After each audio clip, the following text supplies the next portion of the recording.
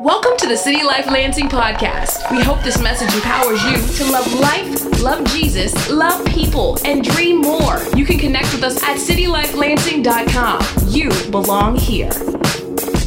Good morning, everyone. There we go, a little interaction. Next week, I think it's important to kind of highlight a little further the internship graduation. Because when you hear internship graduation, be like, oh, internship service, cool. Great, that's a skipper. You think, okay, like that song, Skip. I'll tell you, yesterday we got to hear their dream projects they presented. So it's a 4-quarter internship. The first one was Be, the second one was Do, the third one was Own, and the fourth is Dream. And all of them presented their projects, and I'm telling you, it was so inspiring to hear. And I was challenged, and it was just this spirit of next and more and dream. And so it will be a special time next week. God does something great when we see something through to completion. The fruition of certain seasons. We're in a season, and when we're in it, we get exhausted, so we think this season is never going to end, but there's another season coming, but we got to till it appropriately every single time. The way we enter seasons is often the times the way we exited a season, right? And so I believe in as a City Life family, next week, us as a body, celebrating what God has done in the interns, because to give a whole year to ministry and church and to navigate all of the many hats and balls they're juggling is pretty special, because we've came in many Sundays and just ate. Meaning they were up early setting up. They were here on Saturdays. They were dealing with the curveballs. And so I would love if we rallied around that next week. So it's not a skipper. It's a repeater. It's a repeat. In the song you hit repeat. I like that one. That is next week. Roots. Man, what's going on the inside of you? What's on the inside of your heart and your soul and your spirit? Why are we so focused on what's going on the outside? Too often it's like, let me just come to my own house and just make everything pretty on the outside as long as no one knows what's really going on the inside. And we just sit and we kind of look at our house, and maybe we have synthetic flowers outside. But come on, it's just a mirage of the real thing. When we get to be invited by Jesus to abide in Christ, here is the essence of what he says. Abide means like come home, enter in. There's a place to dine. There's a place where you'll always have food. Everlasting. There's a table that you can eat at. There's a couch that when you're struggling, you can sit on. There's family conversations. There's people that are going to enter in, and they're going to have roots as well, and I'm going to be leading and guiding them in such a way that's beautiful. And in fact, when you need rest, there's a bed. And if you need a shower to be cleaned up, there's that too, but you got to stay on the inside of the home. And see, when we're in the inside of the home to abide, we are in Jesus Christ. That is our position. That is our status. That is who we are. That is what the roots is all about. And at the end of the book of Matthew, in chapter 28, there's Jesus gives us this closing statement, all right, that you go and make disciples. Go make disciples. And that word doesn't have the same significant meaning as we understand it, because disciple, what is this? Is this some weird cult thing? No, what is a disciple? It looks like this, that we're going to walk with Jesus. We're going to talk with Jesus. We're going to learn. We're going to listen. We're going to experience hands-on with Jesus. An illustration, a picture for you would be like somebody that's apprenticing maybe in a carpentry or electrician trade to really be close to side by side. And now you think about your walk with Jesus. Think about how you engage and interact with Jesus. Are you side by side? Are you walking with him? Are you talking with him? Are you embarking on all the things that he would ask for you to do in the adventure of what he has for you? Now, if we're honest, I think sometimes we find ourselves a little bit on the sidelines. Maybe too focused on the tree that we think, it's just going to die anyways. I might as well just keep it pretty until it ends. But I think God wants to do regenerating work this morning in the depths of our soul, and it really comes in His Word. And in His Word, there's so much life and there's truth, because it's not just enough to spend time with God, but you got to actually let him work you over. And when he works you over, what happens is you start to accurately know him. Because in church, here's what it is. You could go to church a really long time. So I want to give a disclaimer. If you've been to church for over, let's say, 3 years, raise your hand. If you've been in Christ over 3 years, okay. You've been in Christ over, let's get crazy, over 10 years, raise your hand. I'm up. Okay, we got some Christians. What about if you've been in Christ over 15 years? Dang, got some studs here and studettes. All right, if you've been in Jesus over 30 years, got a couple, amen, praise God. All right, fine, 50, over 50 in Jesus. Anybody? All right, so we got some people that have been walking with Christ for a minute, though. Walking with Jesus for a minute. And I would say you need this more than ever, and here's why. We're just going straight up 101. Let's not assume that we have Bible literacy, and let's not assume we know God accurately. In fact, the more you've spent time with God, you could have been spending bad time with God. They say in the gym that when they say practice makes perfect. No, it actually doesn't. Perfect practice makes perfect. So if you're doing a repetition often, but you're doing it wrong, what happens is you could be a religious spirit at the end of it, and then he'd say, depart from me, for I never knew you. Those were people who walked with Jesus Christ. And so I just want to strip it all right now, like put some paint thinner on us, get right to the core, and say, let's let God work us over. And I've been loving these Bible Project videos because there's something that the longer you spend with Jesus, you're not allowed to ask certain questions anymore because you look totally dumb. But if we're honest, we're actually all noobs. I don't know many people here that speak Hebrew. I'm not sure if there's many people here that know Greek and Aramaic. And so we all should be learning. We're always on the wheel. Those that are so gifted, let's say a violinist, that they're the professionals. If you interview them, they'd always say, I'm still learning. I'm still growing.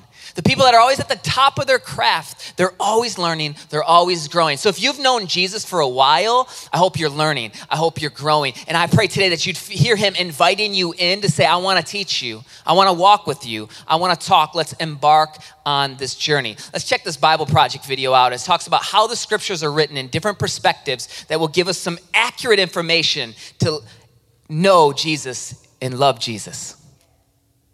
The Bible is a collection of many books, telling one unified story from beginning to end. But all those books were written in different literary styles. Yeah, think of it like walking into a bookstore where every aisle has a different kind of literature. There's history or poetry or nonfiction.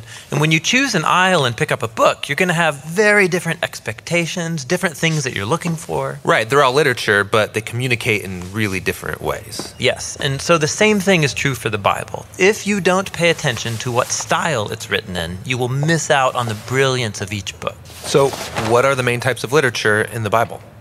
Well, first and foremost is narrative. It makes up a whopping 43% of the Bible. After that is poetry, which is 33% of the Bible. And then there's what you could call prose discourse, which makes up the remaining 24%. Nearly half the Bible is narrative. Yes, and this is no accident. Stories are the most universal form of human communication. Our brains are actually hardwired to take in information through stories. And stories are really enjoyable. Why is that? Well, stories train us to make sense of the seemingly random events that happen in life by taking those events and then putting them in a sequence. And then together you can start to see the meaning and purpose of it all. And what links this all together? Well, good stories always have a character who wants something. And then through these characters, an author can explore life's big questions, like who are we, or what's really important in life. And a good story always involves some kind of conflict. Some challenge to overcome, just like in our own lives. And that forces us to think about our own challenges, why there's so much pain or disappointment in the world, and then what can we do about it? And stories usually end with some kind of resolution, giving us hope for our own stories. Since these are Bible stories, are the characters showing me how I should live? Yeah, that's not quite the point. Most Bible characters are deeply flawed. You should not be like them. But we are supposed to see ourselves in them, which helps us then see our lives and failures from a new perspective. And without even realizing it, these stories will start to mess with you and change how you see the world and other people and yourself. Now, there are different types of narrative in the Bible. Yeah, there's historical narrative, but also narrative parables, short biographical narratives like the four Gospels. We'll look at all these in later videos. Okay, next up is poetry, which honestly, I don't read a lot of. Yeah, you're like most people. But 1 out of every 3 chapters in the Bible is poetry. Yeah, why so much poetry? Well, poems mainly speak through dense, creative language, linking together images to help us envision the world differently. Poems use lots of metaphor to evoke your emotions and your imagination. Lots of fancy language, but wouldn't it be easier just to tell me what I need to know? Well, think about it. In life, we tend to form mental ruts, and we think in these familiar, well-worn paths that are very hard to get out of through logic or reasoning. And what good poetry does is force you off the familiar path into new territory. Sneaky. And there's different types of poetry in the Bible. There's lots of types of songs or psalms. There's the reflective poetry of the wisdom books, and then the passionate resistance poetry of the prophets. Okay, the last big literary type is called prose discourse, and it makes up a quarter of the Bible. Yeah, these are speeches, letters, or essays. And the focus here is building a sequence of ideas or thoughts into one linear argument that requires a logical response. Like, hey, have you thought about this thing? You should also consider how it connects to this other thing. And if you do, then you will see that this is the result. And in light of that conclusion, therefore, you should probably stop doing that one thing so that this other thing will be the outcome. So you're persuading me with reason. Yeah, discourse forces you to think logically and consistently and then do something about it. Biblical discourse is found in law collections, in wisdom literature, and the letters written by the apostles. Okay, so each book of the Bible has one literary style. No, actually, most books have a primary literary style, like narrative, for example. But then embedded in the narrative, you'll come across poems or parables or a collection of laws. Every biblical book is a unique combination of literary styles. And to read that book well, I need to be familiar with each literary type and how it works. Yeah, so you know what to pay attention to and what questions you should ask. But before we look at each type, there's one more unifying feature of biblical literature that's really important and really cool. And that's what we'll explore next.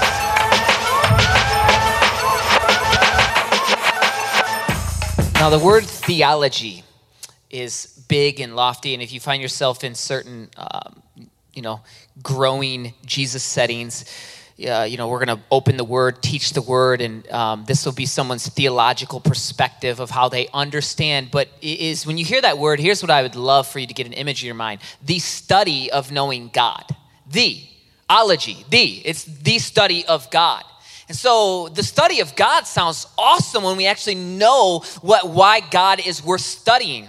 And especially as we find ourselves at the foot of the cross, here's what happens.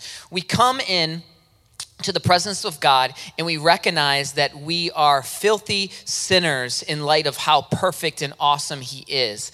And that condemnation, shame, and guilt leaves us in a place that many times we'll just turn to our own desires, we'll run away from, and we'll actually be enemy with the one that can redeem us and restore us. And so we'll start to play fight with the one who can give us life. But when we start to shift the perspective, when we realize, wait, okay, I don't have to get myself clean to come on the inside.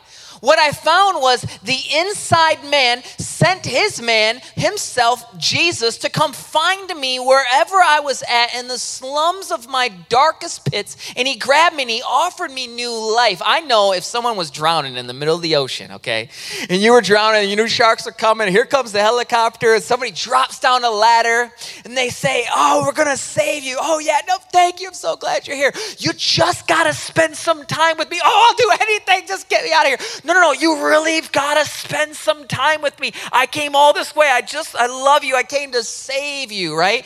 And we would 100% sign up for that one. I'm in. Isn't that exactly what's happened to us so many times? God, just get me out of this one. Just save me. Just give me another perspective. And then once we get clean again, all right, I don't need you. I don't need to know more about you.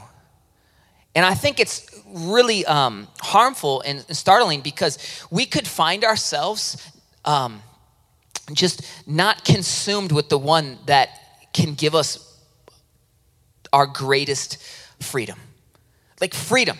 I mean, real freedom in our mind, in our hearts, freedom to make us free, that we would have different desires and likes, and we would find ourselves embarking on the things he's created us for.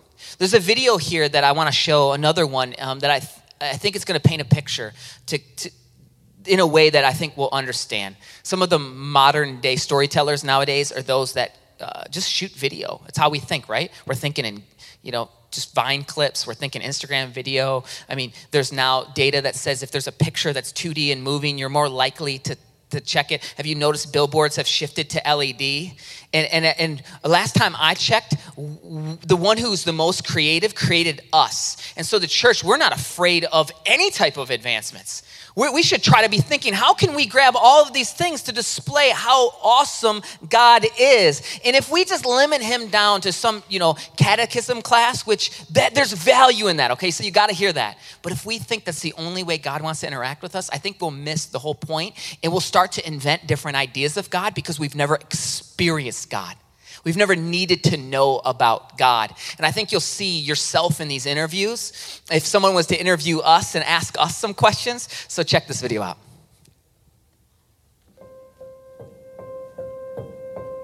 Do you consider yourself a Christian? I do. Oh, yes, I am. Yes. Yeah. Yes, sir. Yeah. Absolutely. Mm-hmm. Yes. I was raised in Christianity. Do you believe you're going to heaven? Oh, I don't know. That's not up to me. I do my best. Do you believe that you're going to heaven? I can't say if I am or I'm not. I'd like to think so. Yes, I do. Well, I'm hoping for that, yes. I don't know. Hopefully. How good would you have to be in order to get into heaven? Yeah, I don't know. I believe that there's steps, though, to get there. Do you believe that you contribute anything to your going to heaven? Yeah, I try to make sure at least, I try to make sure that I make some kind of an impact on someone every day. How would you react if I were to tell you that your salvation doesn't depend on your works, it depends on what Christ has already done? Well, I can agree with that, but it also depends on how you live your life. Do you follow what God's guidelines are? Do you believe that the Bible is God's word? Yeah. Yes. Yes. Absolutely, I do. I believe that there's some aspects of the Bible that are aligned with God's word and other sacred literature as well. Do you think that there perhaps could be mistakes in the Bible? Well, I think if the part of the Bible is wrong, all of it's wrong. People transcribing it throughout all the decades and whatnot. I can see that happening. I think everything could possibly have a mistake.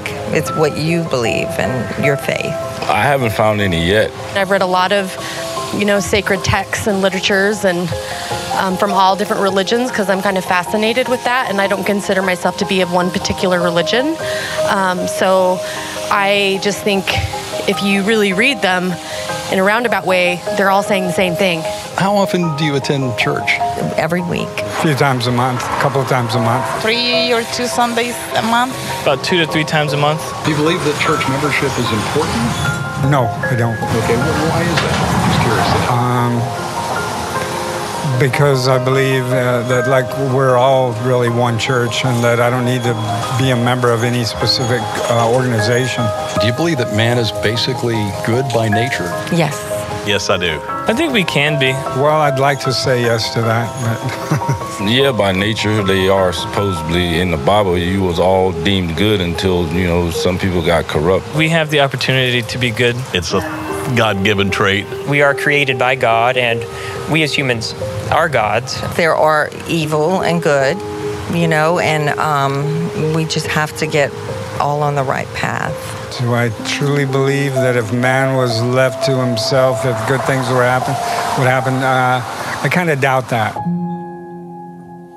I've watched that video several times, and to be honest with you, I've cried and I've laughed. I've cried because it's serious, and at times I can relate with how I would respond to things, and then also laughed because of how ridiculous we are, how much sheep we are. We don't really stop and pause to accurately know who God is, And as we think this morning, okay, as we jump into, we're going to look at Psalm 119, just 8 verses of it, is the doors open only because of what Jesus did. And it's so challenging for us because we want to add or take away from that, because that's our sin. Because as what we find is there's a lot of answers. God has revealed himself, but there will always be a jump of faith. And why this is so beautiful, because faith in what or who? The faith that we have as believers, and maybe you come in this place and you don't know Jesus at all. Well, here's why the faith in Jesus is just so beautiful. Because the faith in Jesus says this: it's not based upon what I can do, what I ever will do, or anything that I have or possess or own, and that all my guilt and issues and shame can be gone based upon what Jesus did for me, that he was perfect, blameless, spotless. He was the sacrifice for me in place of my sin. Finished. It is finished. Tetelestai. It is finished. It is over. Grace of God. The grace of God changes you. Because now when you understand that it's this love, this new thing, I'll tell you what, now you want to learn about this love and this new thing. But if you think it's a rule thing, and you're thinking, I got to learn more to get cleaned up to get with him, or if I go to church X amount of times, then I'll feel better, but we'll never actually know God and have this transformation of our root system and be brand new. Sometimes we got to uproot things, plant something super new, and we got to get the junk out of our lives. And the bigger we've been growing, the longer we've been growing, the more junk we could have. And Psalm 119 is the longest psalm, and it's the longest chapter in all of the Bible. And don't worry, we're not going to read the whole thing. Psalm 117 might be a little bit more inviting because that's the shortest chapter in the Bible for anybody. And you see the individual who's writing this, there's this deep desperation for God, his law, his love, his word, and knowing that it only comes from him, have been through some things and know that there's only one that can deliver me. Have you been through some things and that you know there's only one that can deliver you? Because your posture will be different. Pick it up in verse 9, Psalm 119. How can a young man or woman keep his way pure? By guarding it according to your word. With my whole heart I seek you. Get this image. Let me not wander from your commandments. With everything, God, I'm seeking you, but yet I recognize I'm still prone to wander. It only comes in you and your commandments. I have stored up your word in my heart that I might not sin against you. Blessed are you, O Lord, teach me your statutes. With my lips I declare all the rules of your mouth. In the way of your testimonies I delight. As much as in all riches, I will meditate on your precepts and fix my eyes on your ways. I will delight in your statutes. I will not forget your word. What you have there is a deep focus by saying, I'm only going to change. I'm only going to be renewed, and I'm only happy in my thoughts and in my mind. I only find real freedom when I'm in you and learning your word and growing in your word. And I want to experience and know you deeply. In fact, I'm prone to wander on my own. And we hear, maybe you've heard this before, love God, love people. Have you heard that? And how do you love God and how do you love people? Well, you have to know God and you have to know people. Could you imagine saying you love people, but you don't know one person? You imagine, this is how we sound sometimes. We love God, but we don't even know God. And I think I'm trying to rip down this wall, this barrier that says, okay, well, if I got to know God, I got to be super smart and read this really long thing. No. Actually, God comes for those that don't think they're super smart. He comes for the heart. He's really wanting to spend time with you, but he has given us this manual, this instruction. If we're in the apprenticeship with him, he wants us to learn and grow, but he doesn't want us to just be academic. He wants it to be all life transforming. So it starts to change even when we hear the word law. It's not thinking, oh, okay, I got to learn something to be right with him. No, I'm right with him, so let me learn more about him. You see how it shifts? But you see how your sin wants you to think the other way? Oh, I got to get right before I can even spend time with God. Now, this psalm that's here is super long. It's got 22 stanzas, so it's broken up of like these 8 little 8 poetic lines, which each stanza, it begins with a Hebrew letter. And what that means is it's poetically trying to capture the attention in this. You know how it's like a poem will start with the same words sometimes? It'll just at the beginning, and it'll restate it over and over and over again. And that's what the psalm is like, restating it over and over and over at times. That there's 8 poetic lines with each stanza that begins with the same Hebrew letter. And the number 8 may be connected with 8 Hebrew words that appear throughout the psalm concerning its main theme. The words are translated law, testimonies, precepts, statutes, commandments, rules, word. Now, while the psalmist expresses his love, this is from R.C. Sproul's commentary, for the law, his desire to obey it, he also recognizes his failures. Elements of lamenting and petition are intertwined with expressions of confidence and innocence. The law is a faithful expression of God's character. God sent his son to keep the law for us. The law no longer condemns us, setting us free to accept it as our own guide for the pleasing the one who died in our place. This exchange, shifting, that now words like law, testimonies, precepts, statutes, commandments, they have meaning, rules, word. They start to get me excited. If you've been around somebody who's technically gifted, they open up a manual and they like getting through the manual because then they get to do whatever they wanted. If you played a game, remember back in the day, you actually had to look at the instructions. Does anybody remember that? You had to learn how to play. What does this mean? What does this button change? Well, now kids, they're so gifted with it. They can figure that stuff out in seconds. They just burn instruction guides. But they're still important because it teaches us actually how to play. And I think our generation, what we're doing now is we're running so far until we hit a wall. And then maybe now I'll think, why am I running here? Is it possible that we're running so fast that we're running in the direction from God? He's like, come here, spend time with me. You're going to hit a wall. No, I got this. I know. There's this character I have developed over the years. I have a few characters, and they're not split personalities by any stretch of the imagination. They're just a free expression of creativity. And I have this one guy, anytime something breaks, he shows up all the time. And he's got his toolkit. He's got an answer pretty much to every single thing.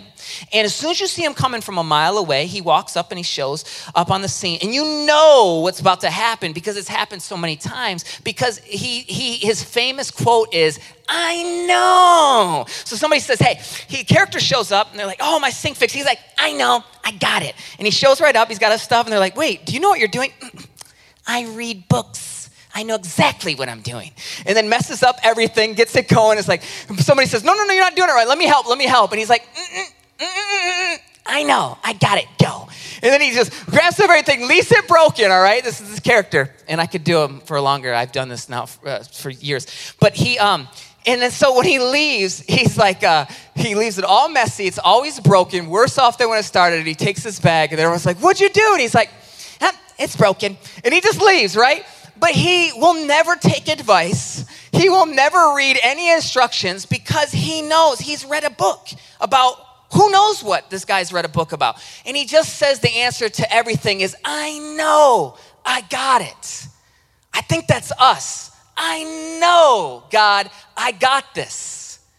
And what we do is we bring the wrong thing. We say, I love you, but we don't have the knowledge that's applied. Because it's not enough just to know stuff. It's knowledge when applied is power. Knowledge isn't power. There's a whole bunch of people that are not doing anything significant that know a whole lot. If you've ever talked to somebody that is dealing with addiction, or even talking to somebody that has went through periods of incarceration, they're pretty smart a lot of times. They knew things, but they didn't apply it. So it's not just to know it. We got to have the instructions. We got to read the instructions, but we got to apply it. We got the treasure map, y'all. We do. We got the treasure map, the keys to life. Someone told you, I know where $1 billion is. We just got to follow this map. We turn into Goonies quick. Get our bag, I'm out. Oh, you don't think so? If someone tells you you can sell some cans of juice and you can make an extra $50 a month and you now started calling every one of your friends, right? And now you're part of this team and that happens too, right? You got hit up with that because we're always we're like, oh, I want to make some money. Man, God says, I got more than money. I got more than food. I got all these things for you. Will you delight in me? And when we think about God's word, I think we think about it like vegan diet. So it's, okay, I'm going to spend some time with Jesus. I'll be healthy. I just don't feel like being a rabbit. And no offense, vegans. Maybe you figured this out. I'm actually going to prove your point in a minute. But for those that aren't vegan, that's what it feels like. I'm going to now eat salads all the time, and I'm never going to be able to have anything that tastes good. Well, think of the other side of that is you have French fries. Right? French fries, no one eats them and says, I just can't wait to work out right afterwards. You don't eat French fries and I can't wait to get in the game. It just doesn't happen. It tastes good for a moment, right? But it leads to death. Sin tastes good for a moment, but leads to death. The healthy living, healthy life makes you feel alive. I'm telling you, my life changed when I had broccoli that was soaked overnight in Italian dressing, that was broiled, and it was so amazing. I said, this is better than French fries, and I feel like I could actually think afterwards. 80% of my meals throughout my life always felt like I needed to take a nap afterwards. Bagel bites, Pop-Tarts, insert everything that's through anything processed, right? Because I always saw people that lived healthy, and it was oatmeal without even flavor, right? The jump was so far. The jump is just insurmountable. It's like, well, if I'm going to spend time with Jesus, the jump is so far.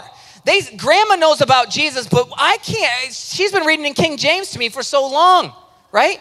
God loves you customized, so unique, he shows up right where you're at. I've heard testimony after testimony after testimony of people saying, you know what, Jesus reached me through my personal hobby. I found other people that were like that, and then they started showing me the word. They started letting me delight in these things. And so maybe you got to think about your diet in a different way. Maybe you need to soak your life in Italian dressing overnight and understand that broccoli could be good, y'all. I can't believe broccoli can be good, but it was so good. It really was. I had corn the other day. My friend listens to this. He put olive oil on. I'm still struggling making good foods, but I love when other people do because they've thought about it and it's great and they make it taste good. But they put olive oil all around this, and I ate the corn. I said, "This is the best corn I've ever had in my life." What'd you do? He said, "Olive oil and salt and pepper." I said, "Olive oil? Really?" Like, only corn I've ever had was, boiled, and then you had to do the butter thing, which it's fine, but the butter, you don't feel healthy when you're doing that, and especially if it's margarine. Who eats margarine? It's liquid plastic. We grew up on margarine. And anyways, so look, here's the thing. If you don't recognize that you're prone to wander, you're prone to eat French fries, then you'll never really replace it with the wonder of God's love for your life. That you are prone to wander, but God wants you to wonder. And when you start to wonder, you'll start to pray the text, love the text, and you'll connect with your heart. Been asking God this week, I said, God, I want to love Crystal more. I want to love her more. What do I got to do? How do I love her more? He says, let me love you more. I said, okay, that's great. What do I have to do? He said, let me love you more. Okay, God, what do I have to do? I mean, this happened. This is my prayer time. And he's like, let me love you more. Basically, it was code for, Jerome, be quiet. Shut your mouth, sit down, and let's hang out, and let's connect. And then I will change and transform and give you actions out of that place. Don't we come to God always wanting the answers? And God wants to just carry you. He wants to lead you. He wants to give you the light on where to go. And you got these things on your phone now, right? So he gives us a light. And it's always shining. That's what's crazy. God's word is always shining. It's always alive. And it's always lit. It's like on our shelf sometimes. It's always lit. And in Psalm 119, 105, it says this, your word is a lamp to my feet and a light to my path. So the Psalm, that chapter 119, it goes on forever. It's super long. But you start breaking up in these little stanzas, you're like, ooh, I can rest in those 8 verses. It's really long. You just think I had to get through it so I could tell someone later I read the Bible. Or someone asked me, oh, yep, I read the God's word. No. It's not about the amount that counts. It's about the depth, the deeper, wider impact. It could be one verse that you're marinating in. It could be one thing that God's reckoned. You could see your story in it. It could be one thing because now you have a lamp that will lead you. You're not putting on the show. You're starting to let it guide you, right? You got to use it. It's not enough if it just sits there. You got to use it and let it lead you. It's a lamp that'll lead you. It's a word that guides us and carries us. Proverbs 14:12 says, there's a way that seems right to a man, but its end is the way to death. Okay, we're done. Okay. In our own ability, we're done. But when we're in Christ, we got life and light and excitement. And when we understand the grace and when we understand the gospel, what we find is, as we're memorizing scripture, it's not to earn God's love. We're already in the house. It's not to get better or think that somehow I'm going to show. It's to want to know him more. It's the deeper of the loving relationship. It's the experience. I pray today that you will take the 18-inch journey. And here's what I mean by that. The 18-inch journey to let your heart be connected to your head. Some say it's the longest journey. It could take you your whole entire life to let the head and the heart connect. The 18-inch journey, what do? You got to connect them. I don't know how. Some people, they're all heart, they're no head. Some people are all head, no heart. And how do you get them connected? I really think it's by experiencing the love of God. And then as you find out, you need to know a lot of things. So you're asking him questions, and then you're wrestling this faith thing. I have faith. I want to do action, but God, I recognize that it's all from abiding and resting in you. The Holy Spirit is so alive and so powerful throughout all of the scripture. I don't care how much you know. The Pharisees knew a lot. It's about being in Christ, being in Jesus, and understanding how he thinks, how he moves. Pastor Scott Hayes, a friend of mine at Element Church, I love he says this. He says, the Holy Spirit flows through the banks of scripture. So when I read scripture, is the Holy Spirit quenched? No. In fact, it should be more alive. Let's let the Holy Spirit go. Now, if you memorize scripture, you got the Holy Spirit. No. You need the Holy Spirit. It's both and. And so we have the fullness of what God's word looks like, lives like, and we're with Christ. At the very end of the Bible, would be our prayer this morning. In Revelation 22:21, it says, the grace of the Lord Jesus be with you all. Amen. John writes, the grace of the Lord Jesus be with you all. Amen. What do you need? Do you need a bunch of Bible knowledge? No. But what you need is the grace of God, and that will start to transform your home, transform your heart. And by that grace understanding, you'll want to know God deeply. You'll want to know him intimately. And you'll recognize that this city, they need people that are full of grace. This city needs to experience people that are full of love. They don't need just a memorization verse, but it's so important to memorize a verse because Satan will start to tell you things. He will plant seeds all the time. You're not good enough. You'll never be good enough. It doesn't matter. You failed then. Why start again? Your marriage isn't going to be fine. The relationship's never going to work. You're a nobody. You're a loser. You're not as good as the other person. You'll never provide. But wait. In Christ, it's complete opposite. Mate, I have everything in Jesus. The enemy comes to steal, kill, and destroy, but you come to give life more abundantly. God, if I'm in you, we don't labor in vain. God, when I'm doing works in you, that you'll say, well done in my good and faithful servant. It's completely different. So what the enemy is saying, he's always trying to get us away from the true root system that's in the gospel, in the good news, in Jesus. And today I pray that you would be free. You'd be so free to run, to laugh, to dance, to really see yourself as a saint, that you're not a sinner.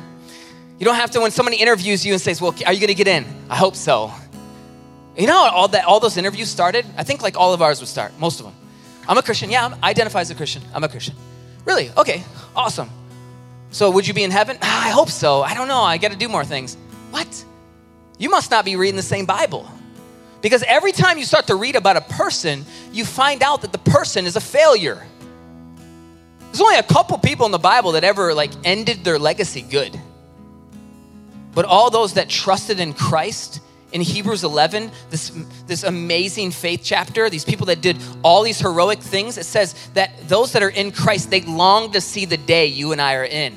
When are you going to dream again? When are you going to believe again? When are you going to have faith again?